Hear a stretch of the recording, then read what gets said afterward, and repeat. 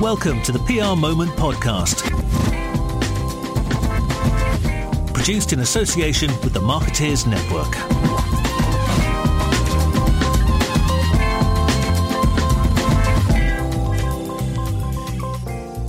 Welcome to the PR Moment podcast. This week, I'm pleased to welcome founder and CEO of W Communications, Warren Johnson.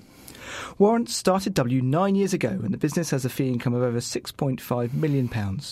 W is the largest of a group of independent consumer agencies in London who are leading PR's fight for creative work. Warren, welcome to the PR Moment podcast. Hi, Ben. You previously worked for Red for I think something like 4 years and Freud's for about 5. What made you after that time decide to set up your own agency? I actually left Freud's to set up a property business. I'd always wanted to run my own company, despite what some of your background research might indicate. And I, at the time, felt that I wasn't entirely certain there was anything new I could add to the PR industry. This was at a time where there was huge money in housing, and I decided to, bizarrely, it was very easy to raise money. A sort of pub chat that went a bit too far. We raised a lot of money to do prefab, affordable housing developments. How much ballpark did you raise? £500,000. Okay. Which is obviously a natural segue from celebrity-driven consumer PR. Of course. And you look like a builder. You know loads about building. I do now. I'm jesting, people. I do now. Okay. So I spent some time doing that. Learned a huge amount.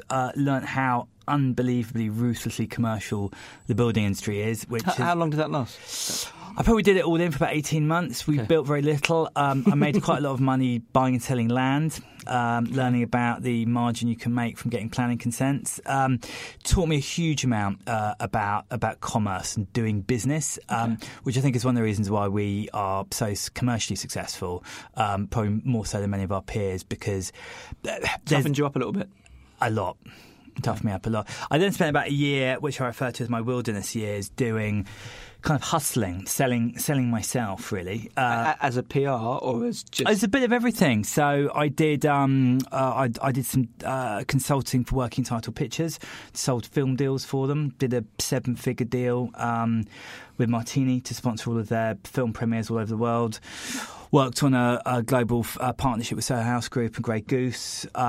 Did some freelance PR. Did just lots of stuff. Learned how to sell my... But not with the end goal of setting up an agency, or did you have that in your head at that point? No, at the time I was active. And this is the advice I give to people that have ended a tenure at a job for a long time. I would say go out, spend a year, 18 months, and just do stuff for other people, specifically without an end goal. Learn what it's like and learn to rebuild your confidence. If you work for someone for, say, 10 years, you don't really realise what you know, and it's really empowering to go out and sell your own opinion and expertise to other people and suddenly realise that actually, all of us know quite a lot more than we think we do. Yep. So for me, that was really empowering. And again, it's advice I now pass on to anyone that I can pin down to give advice to. And again, so that's a lot of the deals I was doing were marketing related. And quite often the natural outcome of it is to deliver PR. So it got back out that I was having retired from PR. I was sort of back doing it. I got my first PR client, which was an electric skateboard company, very glamorous. Having still not done PR, I'd hired someone to come in and do it for me 2 days a week. And so, W was born. So W wasn't at its genesis a sort of... a life decision. It just kind of happened. It just kind of happened. It was something I really didn't want to do. Really? You actively didn't want to do it? Well, you didn't think you wanted to do it? In my mind, I'd retired from PR, right. So it was something I could sell. I was in the business of my actual company is called Warren Johnson Limited. Right. And that's even now. And even now. Okay. Well, that's what's registered at Companies House. So right. That was the business I was in, the business of me. So I mean. Is it fair to say you fell out of love with PR? What was it that you thought? I mean, presumably you've since got back into bed with it. Yeah, I quite like it now. Yeah.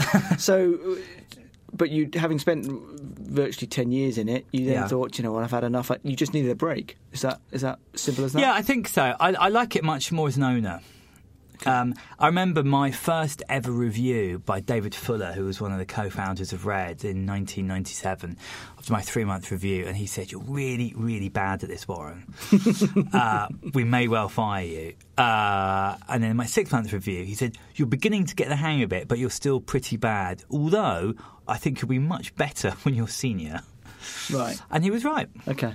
He also told me about being a great property developer, which I wasn't. So good and bad. So it's not the case that you're better at running a business than you are at PR. You're just a better strategy guy potentially than you are an activation guy. Is that kind of where between the lines? I like PR is a lot more fun if you're making money on it. Really, I like. To run a commercially successful business, it depends what you're driven by. I mean, I'm ultimately driven by commercial success, and so all of the other stuff we do is a kind of conduit to that. I think other people do it perhaps for more vanity, or the work, or the work. Yeah. But you know, it's and this is a slight bugbear I've got. It's. And ad agencies are brilliant at doing this. They forget what we do. They confuse what we do with art, and we're in the business of commerce. You know, we sell shit for other people. Now, sometimes we get to do something that looks a bit like art, but it's not art because it's funded by brands. A need. And there's always a sales message in it. Art is entirely unencumbered by the needs of commerce. Now, really good artists make a lot of money, but what we do is not art. And so people that talk about it, what they do is art, I think are misguided. So it's not that you... Did PR change a bit that made you want to get back involved? Or did you just have a break from it and thought, I tell you what, I missed it? No. It was a purely commercial decision. I remember Jim Courier, the tennis player who was briefly world number one, was also really good at baseball. Right. And he chose to go into tennis because he figured he could make more money out of tennis than baseball. I pretty much made that decision about PR. Okay. And it was it was a really nice way of setting up a business. I know lots of my peers have taken backing. Have taken on a business partner. Yeah. I self-funded my own business without a partner, so I now own 100% of a very profitable business. Not many people can say that. And I did that because as I was setting up, I was earning lots of money, consulting, doing various things. So it was quite a nice cushion, which allowed me to run at my own pace. And so we didn't really formally launch for sort of 18 months. We were just sort of doing stuff to make money. And I think that's given us now that we do good work, and we run 7 Cannes Lions, but we've got a much more commercial backbone than anyone else because we were a money-making business first, the PR business second, and that's now evolved. We've now had the luxury of being able to bring in people like Mark Perkins and Adam Mack who can help elevate what we do and make it best in class in terms of thinking, creative output. But to begin with, it was one of the many things I was doing. Right. Now, I was going to ask this question later, but we might as well come on to it now. What does the sort of growth path of W look like? In rough terms, I'm not going to hold you to these numbers, but after year one, what was it, £100,000 business or a £1 million business? What was the? Because it started growing pretty quick in the end. We've probably added between 600 grand and £1 million every year since we've been in business. Fairly. Right. So year one was 600 grand, year two was 1.2. But that's quick, right? I mean, that's for a PR firm. That's going some, isn't it? Yeah, I'm pretty impatient. Yeah. So we've gone all in. And it's been fun, and we've been really lucky. For a self-funded organisation, you, in brutal terms, you've got to win a lot of business to keep. In the early years, you've got to win business to make those hires, right? But I think you work a lot harder. I think if you've got a backup, PR doesn't need investment. It's if clients. It might do at some point, but I disagree. Okay. I think that it's the only business you've got is what clients are willing to pay. So if you can't get a client, then there's no business there. So we work really hard to get clients. Whereas if you're funded, you have the luxury of sitting around and being sidetracked by going, let's get a nice sofa in here. And what's our brand all about? What does our logo look like? We didn't fuck around with that. We just got into the business of business, right. which is let's go and make some money. We only got nice offices a few years ago. We didn't spend lots of money on branding or complicated mission statements. There were a lot of people that needed good thinking and good PR, and we didn't really complicate it too much beyond that. Right. And that meant that we didn't have any debt, we didn't have to raise any financing, and it's proven really well. And again, and you own 100%, which probably means that you can be a bit more authoritarian in how you run it, which can mean quick decisions, quick investment. Well, I wouldn't say authoritarian, but yes, right. We pride ourselves on the speed and agility with which we work. Okay. It also means I'm in a much better position to help remunerate those around me, both in terms of short, medium and long-term incentive plans. Okay. Now, what do you like to work for then? What's a bit of a self-appraisal, if you like? Because you come across as quite an energetic, passionate person, but I just wonder. I would say Adam Lee, who used to work for me for some time, used the word capricious, which I had to Google, which actually turns out to be not very flattering. Right. But I would say tough but firm, perhaps. Tough but firm, that's the same thing, isn't it? But okay. Tough but fair, I don't know. Tough but fair, even, okay. Yes. Sorry, it's been a long week. I'm ambitious and restless and demanding, and so, but with a view of always doing good work. I think people, despite being demanding, because I don't have any business partners, I'm quite collaborative as well. I think a lot of businesses that have partners, that the owners will lock themselves in a room and make decisions on their own. Because it's me on my own, I don't have the luxury of doing that, and I'm not arrogant enough to think that my opinion is absolutely, guaranteed. So I take counsel from those around me, which does make the experience a bit more collaborative. But ultimately, I make decisions. Okay. But I get the feeling you love doing what you're doing now. Is that right? Yeah, not this week, but yeah, generally it's good. Yeah, no, it's really nice. It's we've been really lucky to be in a position where we've got some really, really, really good clients and some really good people. What do you prefer? Do you prefer the fact that you run a PR firm or the fact that you run a business? Do you know what I mean? Because it's kind of. It's a good point. I enjoy running a very successful business. Right. It's nice that it's in PR, but I'm more proud of the business success than the PR success. You find that a satisfying thing? Yes, very much so. Okay. Yeah. Right. W, as I say, has grown quickly. Yes, 9 years in, £6.5 million for a consumer PR firm. It's very competitive. It's a bit higher. We just closed out our year end, and it's about 7.5 now. Okay, there you go. But that takes some doing over quite a sustained period of time. Consumer, which I know you moved out of a bit now, but that is a very competitive sector in London, isn't it? Yeah. How have you managed to grow that business so fast? Not so much at the early years, but the last. You were under the radar for quite a while, weren't you? And I think about 4 years ago, everyone went, "Bloody hell, have you seen W?" And you've kept going. Yeah. And I'm just intrigued about how you've managed to do that. I think we've always been. Certainly, other agencies that I've worked at, there's been a sense of having a minimum fee. And we've never done that. I'm less about absolutes, more about relative, margin. So I think part of our success is that we take on very small clients still, very, very small, and very big. So, our smallest client will pay us, in pizza, and our biggest client will pay us, £1 million plus. And I think that's been quite important. And I think that we're... Do you mean from a hedging perspective, to see which clients grow, or do you just mean in a diversity of work to keep the agency fresh? It's less about the work, and it's more about money coming in. You can just because a client pays you £3,000 a month. If you put 10 of them together, they'll probably be more profitable than a piece of business. If you look at the sales costs attached to it, there may be a £30,000 a month account. Okay, so. We have different business models for different sizes of business, and it keeps us fresh. It's quite hard. It's a ruthlessly competitive recruitment market at the moment, and it's most millennials are much prouder to go home and talk about some hipster restaurant that they're working on in Dalston than some big blue chip multinational. So what's interesting for me is not always as interesting for them. So we try and it's that classic kind of movie line that directors or actors always talk about. You do one for you and one for the studio, and so we try and have that approach to our culture.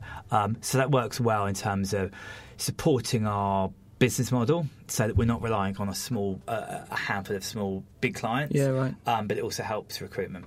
Okay, and is I get the impression that you're quite flexible in the types of work you go after, aren't you? You seem to build up credentials, maybe not the right way of doing it, but you build up credentials within a sector quite quickly, and then move into that sector proactively, shall we say? And you've done that a few times, right? And I just wonder how do you start that process off? Just say, right, okay, well, restaurants. How did you get into restaurants originally? It's a good observation, actually. Restaurants. Quite often it's through me or through my interests or restaurants. I had a very old friend of mine who I started investing in restaurants. That's how I got into it. So I back Meat Liquor. There's a few PR agency owners who have invested in restaurants. So. Well, in this day and age, there's a huge. It's like the kind of gold rush for investment opportunities, and people people seeking investment love to have PR people on board because you get basically free PR advice locked in, and they sort of think that we can fill whatever businesses they have with people, which is often misguided. But it's we back a lot of our businesses. So if I happen to invest in, I've recently backed Anna Jones and Debbie Wasco, who just opened a female-only members club called Albright. Yep. So we're now doing a lot in the member space. So these things can start just through a friend or something. Completely. But the trick is, and what you've managed to do so far, is pretty quickly accelerate that and move it, as long as it works commercially, obviously, into other bits. I've never written a business plan for W, so that's nice touch. And we not even on a bit of paper. Just we do. We'll write finite like numbers now in terms of how we staff, but no, there's never been an overall strategic plan. And any proper entrepreneur, as I'm sure you know, Ben, is you have to blur your personal life and your business life. So you have to be a properly good entrepreneur. You have to be prepared to take money off friends and family I've pretty much every one of my friends I have as clients now, and that takes you into different directions. Okay. One of my best friends who I was on holiday with 3 weeks ago is the VP for AppNexus, which is an ad tech platform. Okay. Which we recently sold to AT&T for $2 billion. So we now, as a result of that, we know a hell of a lot about ad tech. Right. And it's taken us into lots of. So we have a yacht division. We represent Boat International because my friend Sasha Bonser is the editor, who I know socially. We represent Wyco because Charlie Burkett, who's the founder, is a friend. And how do you know all these people? Are they go to school with them? What do you? No, I've been out a lot. Right.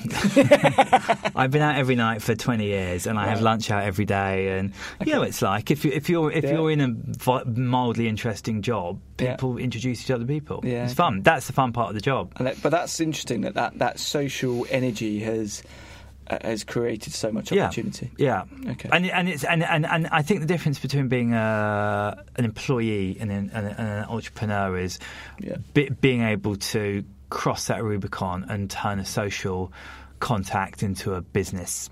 Yeah, well, it takes confidence socially, but it also takes confidence in your product, doesn't it? Because one thing you don't want to do is when a friend trusts you is screw them over, for want of a better phrase. Completely. So you've got to have that. We're going to do a good job. We really are going to do a good job. Yeah. Okay. Now, a couple of years back, I think 18 months, 2 years back, you had what I think many people would call a good transfer window when you brought in Mark Perkins as creative director and Adam Mack as CEO. Yeah. And it was quite a fun analogy at the time between PR and football, because it was like, it was you clearly went out there and recognised, I think, a need for your business to diversify, I suppose, the senior talent. Yeah. And have those appointments helped you? Has it worked? How's that gone? I mean, I think we've always had amazing senior talent. But I think because they've been homegrown, they perhaps not had as much profile as people that have been in the industry for a bit longer. And yeah, it was quite fortuitous. I mean, Mark and I worked together in our first job at Red in the 90s, and we're sort of naughty boys that were left in a small attic room together to work out who could have the worst hangover. And Adam was my first experience of working with a strategy person at Freud. So we'd always talked about working together, and it was quite.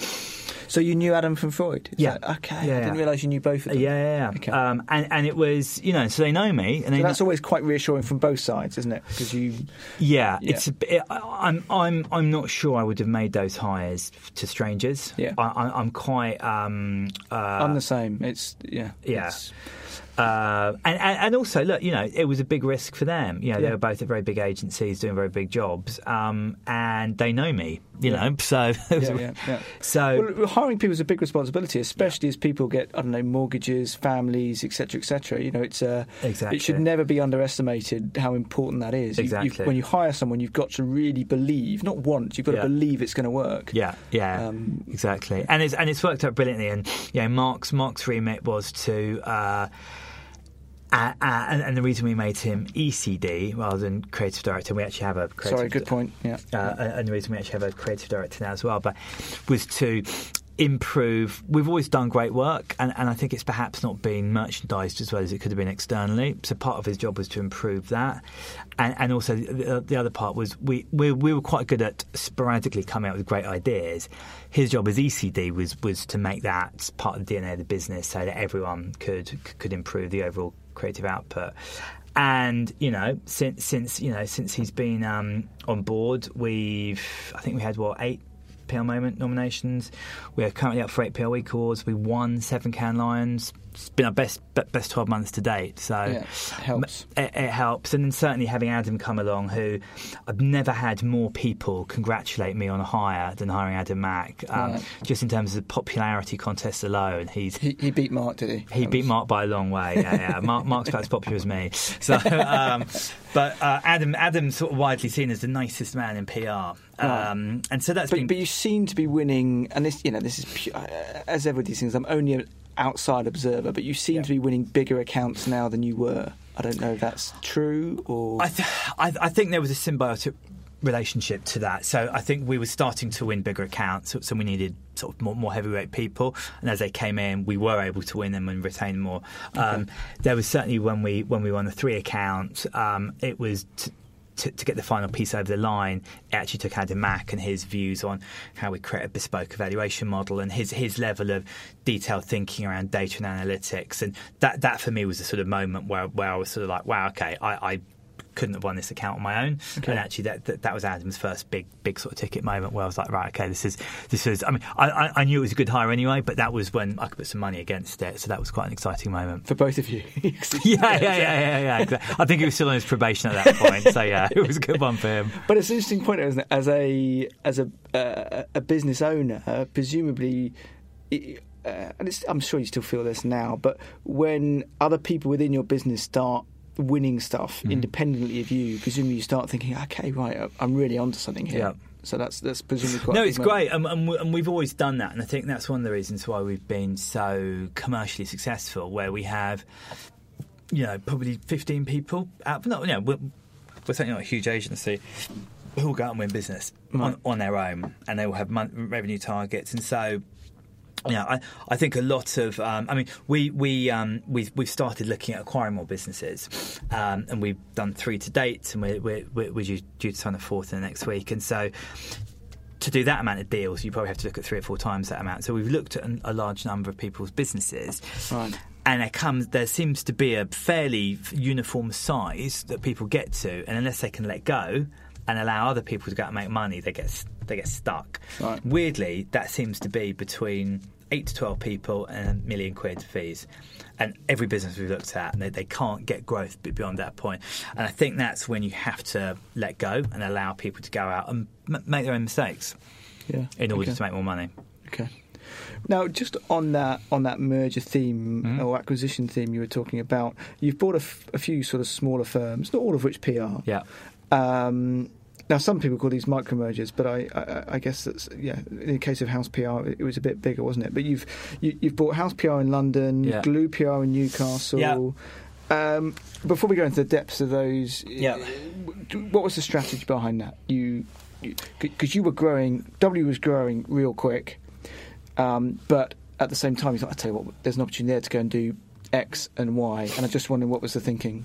The thinking was to supercharge our organic growth with acquisition as well. But what did that bring? Talent, clients, both, or just a range of things, but largely scale. Okay.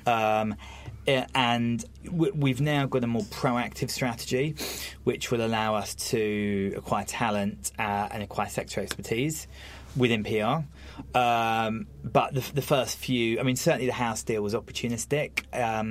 There were huge synergies. It made a lot of sense, and at the time we were able to get our management team to pick up that business and make it more profitable. Okay. So that was an interesting deal. The thing in Newcastle with Glue was a micro acquisition, certainly not a merger. All of these have been takeovers, and yes, that was a micro agency. That we were purely buying talent there. We wanted to. It was around just after Brexit. We realised that our views in London perhaps weren't shared in the rest of the country, and we have a lot of national clients who need stuff done not in London. And so we thought, as an experiment, it would be interesting to have a non-London office. Newcastle wasn't picked for any particular reason other than the fact that there was a really good person I knew up there, Christian Sarasola, who runs it for us. I like working with people I've known and trust, and it's been fantastic. Fantastically successful. We've got 15 people up there, and the pool of talent there is unbelievable. And we actually, we obviously did some due diligence. We were out there and we met with all the universities, and there's huge opportunities to work with them much more closely than you can in London to help fast track talent out of their universities into working with us. So the level of candidates there, I would allege, is better than we get through London now. Okay. So that's proof of it. So that was a pure play. But presumably, personally, you learnt a lot because you'd never built a business before. Correct. And it's something I would. Maybe you did, but there must be a level of how the hell do I go about this when you start off on that? But was that an interesting learning curve for you, or did you take it in your stride? I've got a degree in economics from the LSE, so I'm fairly comfortable around that, and I've certainly schemed about that for many years. So it was fun. Did you hire one of these brokers, or did you just go and do it yourself? Right. We did the whole thing in-house. Right. We didn't pay a penny in fees. And that worked fine? Yeah.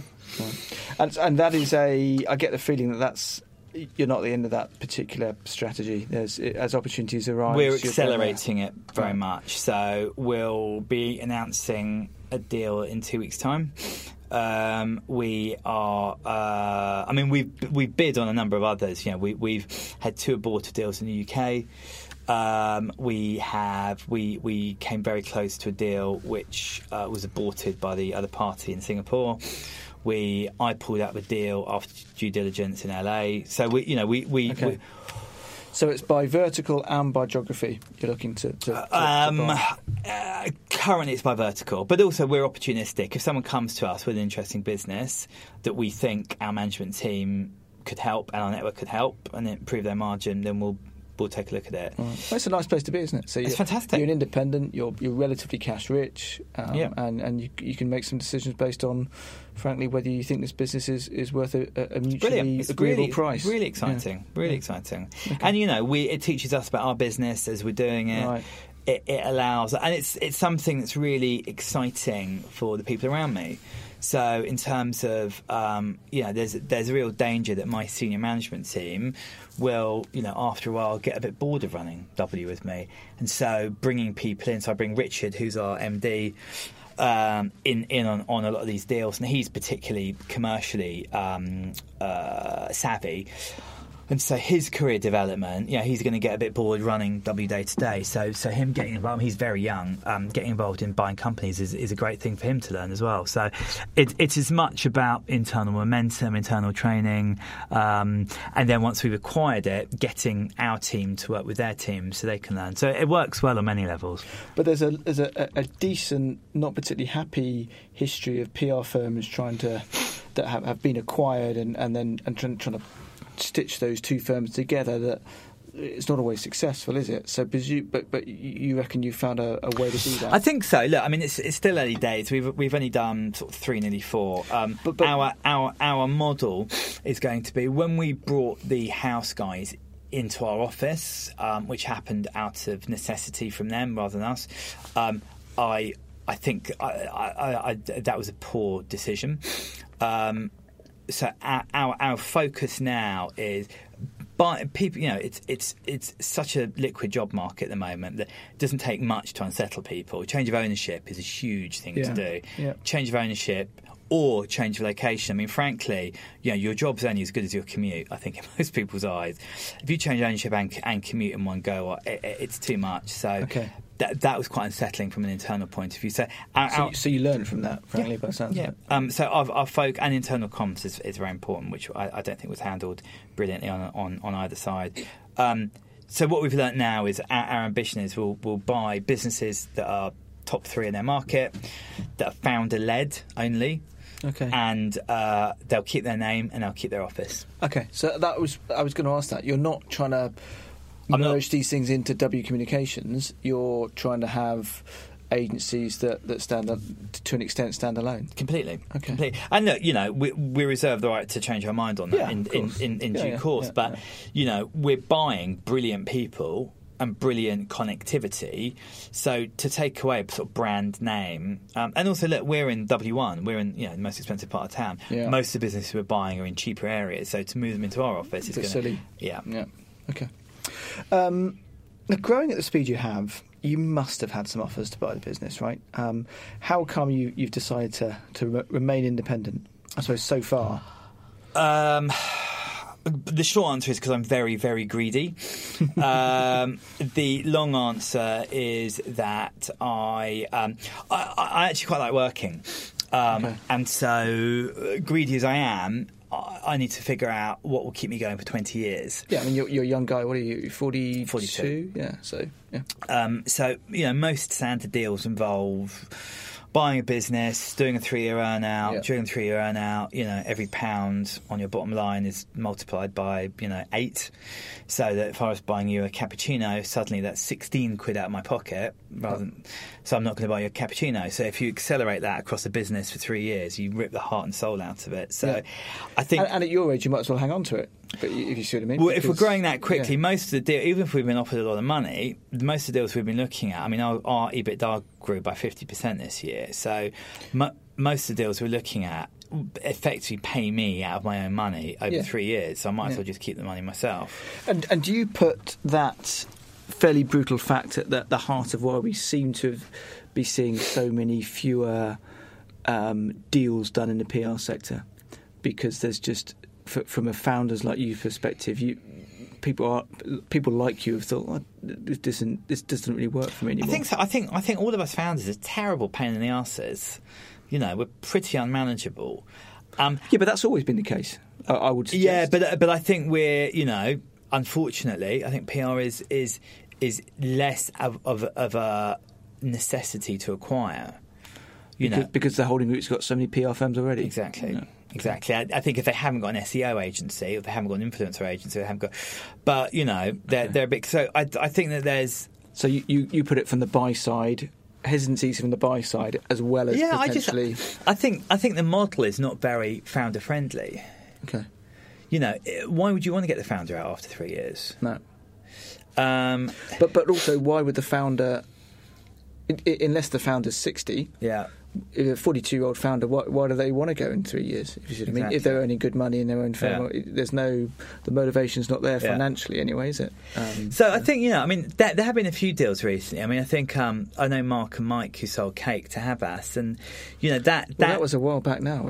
It was a while ago, but that seemed to that seemed to have some strategic value. Yeah. It's been rolled up. Mark's out stupidly senior at Havas, so there was some talent there. They took a lot of their sport and entertainment and rolled that into Havas. So Okay. I think there's been. I think the buyers have changed. I think. Yeah, that's a good point. I think when PR is a strategic acquisition, you're going to do a good deal. Yeah. When you buy a bit of P&L, it's just not going to work. Yeah. So either you're buying into a market, most people are well placed in the UK. Maybe also there's no new holding groups. Well, that was the other bit. Who the buyers in town are, because they're not in the main, but a lot of the more recent deals, not big deals, have been private equity led or similar type of businesses. And the problem is that people have been burnt really badly because a lot of the private equity people are scumbags. Well, the list of and don't understand PR. No, well, there's not too many private equity deals that you look back in hindsight and go, well, that's ended well, are there? When they bought PR firms, so you're almost surprised that they keep happening. But I think I think at some point, certainly is it Blue Focus that bought We Are Social? Yeah. I mean, I think I'm surprised there haven't been more Chinese buyers. Actually, Chinese businesses buying UK firms. Yeah. Yeah. I mean, their tech sector is exploding. I mean, the amount of Huawei briefs knocking around is insane. So, I think there will be a new wave of buyers. I think we're at peak WPP. I mean, Sorrel will probably go and buy some again. Yeah. I think they'll over the next 5 years. I think that big holding group model which is fundamentally underpinned by media, which doesn't work anymore commercially from their point of view. The kind of gravy train of those unbelievably opaque media buys are gone. The level of transparency now is incredible. So I think the big holding companies are going to have to change their models. As a result, they'll be in a state of flux, and there'll be new operators coming in. Those new operators will have to buy PR agencies. So I think the nature of the acquirers will change fundamentally, both in terms of who the holding companies are. So obviously, Accenture might be buying more, and geographically where they'll come from. So you would expect a lot of them will come from China. Okay, and they'll be cash rich. Sure. And just finally, as a business owner in PR who's got some momentum behind their business, are you excited about the future PR? Do you feel that your growth path is sustainable, or do you worry? Not W I'm talking about now. I mean as a sector. Do you feel that opportunities are going to keep coming? Completely. I think PR people are the most agile, the most entrepreneurial out of all the marketing disciplines. I mean, there's amazing stuff going on. I mean, we've made 2 ads recently, both for Unilever. I mean, the amount of awards that James Herring won for his ad for Samsung. I mean, we're doing everything from making cinema ads through to live events. So I think that as the world moves irreversibly towards earned media, we will all become king. Well, I love the positivity of that trend, but if you were to look at the ad guys still get the vast majority of the budgets, right? I mean, I agree with you that the PR's on a good trend on that, but we've got a long way to go before we're competing against the big ad agencies for the majority of the creative work, haven't we? I think it's a lot sooner than you think. Okay. The fact is we made a cinema quality ad with Anthony Joshua for Lynx for a tenth of the budget. I mean, if you look at all the comments that Keith Weed's making, and Mark Pritchard, and all that, there's a huge pressure. I mean, it will be driven by our clients rather than this agency. Yeah. Well, to an extent, if you do a good job, it'll be, you know what I mean. That's if you keep taking advantage of the opportunity, then it'll happen. And do you put a time frame on it? What's your? I think it's happening now. Right. I think in 3 years, I think as consumer trends change, people don't want paid media. It doesn't work. Like when was the last time you were actually exposed to some proper paid media? Yeah, but I agreed. When was the last time you read a blog, picked up a magazine? Quite often, but exactly. Yeah. Listen to a podcast. Podcasts are great. So I think there'll be a symbiotic relationship between clients' requirements changing, their understanding of how better to use media, and the industry has got to have a bit more swagger. And have the confidence to go. I learned this working with Matthew. Matthew always used years ago wanted to go. Matthew Freud. To go against ad agencies, and now lots of people are doing it. Okay. It just needs a few more people to sort of join the revolution. So what does it need? It needs confidence, scale, cojones. Warren Johnson, thank you very much. Thank you. Thanks for listening to the PR Moment podcast, produced in association with the Marketeers Network.